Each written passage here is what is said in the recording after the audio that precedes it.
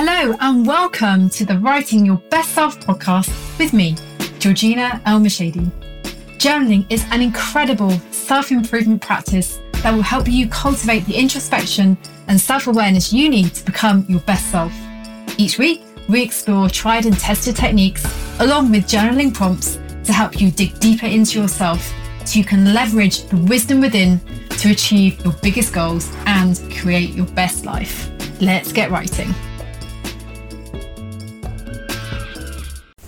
Hey everyone, Georgina here with your latest episode of Writing Your Best Self.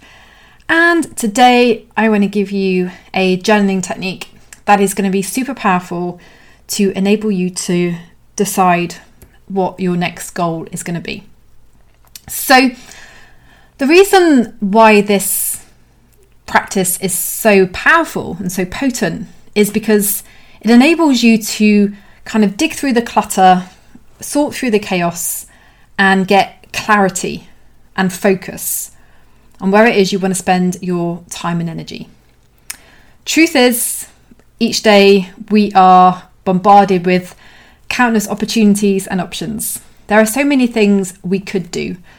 And while the human capacity is extraordinary, there are so many things we can achieve. There are so many people out there right now who are expanding their comfort zones. They are stretching the realms of what they believe is possible for themselves and in many cases for humanity. And what that means is sometimes we can be overwhelmed with choice. So while choice on the one hand can give you freedom, when there's too much choice, you can feel confused. You can lack clarity. You can lack focus. And when you lack clarity and focus, it's much more challenging to take action to move forward, because your efforts become fragmented. You may find yourself starting and stopping things because, let's be honest, we have a finite amount of time and energy each day. There are only so many things we can accomplish. There are only so many places we can put our attention. And so if we can get really clear on what's going to move the needle, what really matters, what's going to make us feel the way we want to feel, when we're clear on that, we can then concentrate our efforts in that direction and as a result, generate better results. Now, that doesn't mean we can't be spontaneous. Like, I love being spontaneous. That doesn't mean we can't pivot if we realise that something shifted, that we want to take on a new challenge. This doesn't mean that our plans need to be fixed in stone. But what it does mean is by giving your brain, by giving your being that point of focus, that North Star to head towards, like, this is what I want to create in my life right now. When you're clear on that, you've got a better chance of success and the feeling of accomplishment that goes with that. Now, it won't surprise you to know that your journal is a really great place to dive into this. And the reason why your journal is such a potent place to explore what it is you desire, what it is you want, what goals it is you want to set, is because in your journal you get to have that two-way conversation with yourself. Journaling enables you to speak to yourself and then see what you said. It's the reflection, it's a mirror. It's a receptacle where you can jot down ideas to free up bandwidth to see what follows on the other end of it. You can see your thoughts and ideas through to fruition. You can brainstorm, you can problem solve, you can get creative. A lot of people find it really beneficial to just work their way through a conversation with themselves in their journal, because it's harder to lose track because you've written stuff down. You can see what's underneath the layers, and as a result you get a lot more clarity. So I always recommend taking this kind of conversation into your journal, and it's something that you can do in one sitting, or it's something that you can do over time, because as is the case with the way our brains work, once we ask a question and we start looking for the answers, so our subconscious starts to dig deeper and throw up new ideas that may have been buried. So journaling allows you to go deeper. It allows you to consider the possibilities that may be hidden if you just stick with the surface level conversation. And so make some space to explore this practice, because I think it's going to give you a lot of satisfaction to know what's next for you. And before we move into the practice, just feel into that energy of what it means to know. What does it mean to know what you want to do? No, it's certain. There's no question, no doubt. That knowingness is a powerful motivator, a powerful catalyst, a powerful point of action. It's why I love to use my journal to know who I am and what I desire on a deeper and deeper level pretty much every day. Anyway, how do you know how to decide your next goal? Well, what I encourage you to do is start by taking a broad look at your life. And you can do this by benchmarking where you're at in some of the key areas. Now, the areas that I encourage you to look at include health and fitness, your work or career or business. Look at your relationships, whether that's your intimate relationship or your friendships. You can consider mindfulness in the sense of how much peace do you find, what's your mental well-being like. You can consider your finances, and then your home and family. And if there are any other areas that are particularly important to you, feel free to explore those as well. And similarly, if any of those areas that I just mentioned, they don't resonate, they're not a place that you really want to put a lot of focus, you can also choose not to review those. Now, when reviewing each of these different areas, a really good place to start is just by scoring yourself on a scale of 1 to 10. So how good is this area in your life? And the power of scoring is it just gives you that immediate sense, that gut sense of how something is. And it can be quite powerful to then compare your scores across the different areas.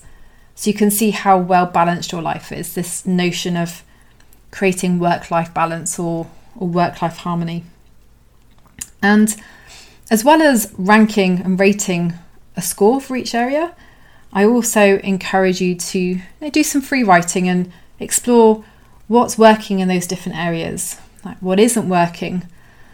For example, in your health and fitness, you might explore how a particular healthy habit is really working well.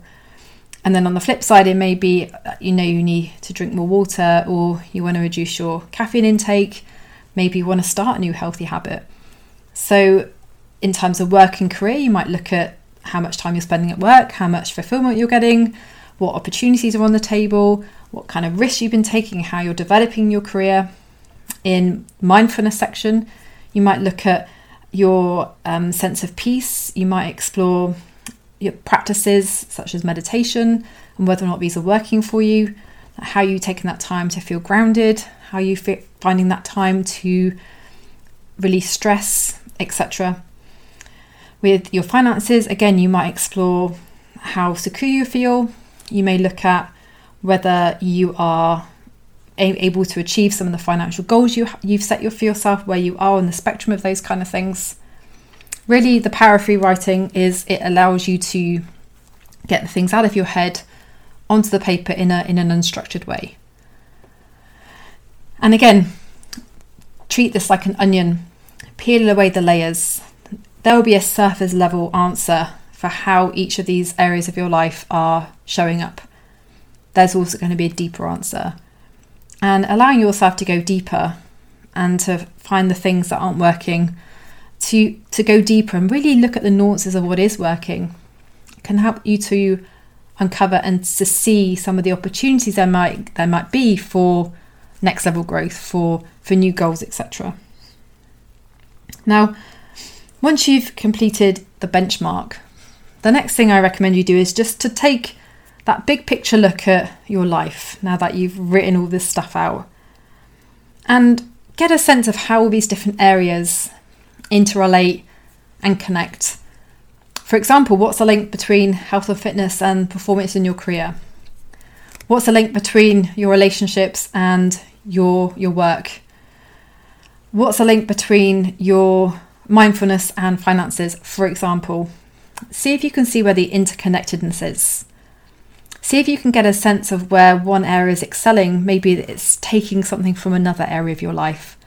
For example, maybe your work is excelling, but as a result, your fitness has declined because you haven't given yourself the space to really invest in the healthy habits that can bring you back to optimum well-being. When you can see that interconnectedness, and it's useful to journal around that question in and of itself, then you can get a sense of, okay, what is the change in my life? What is the transformation? And then therefore, what is the goal? What is the thing that if I put my focus on, my time and my energy, can have that exponential shift?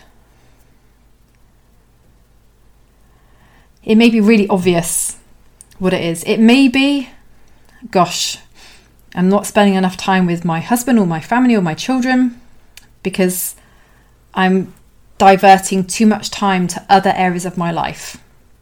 But I can see where I can claw some time back, where I can say no to certain things, where I can be more effective in certain areas to free up this space to invest more in my relationships. And when I invest more in my relationships, I'm going to feel better, which is going to help my health and fitness. It might increase my performance at work because I'll be happier, etc. While it's useful to look at the different compartments of your life, it's equally important to remember that it's an interconnected whole. How can we merge those circles of activity so that as individuals, we can step more fully into our best selves? So when you've identified the thing that can shift exponentially, write it down. Get a sense of how it would feel to achieve and accomplish that.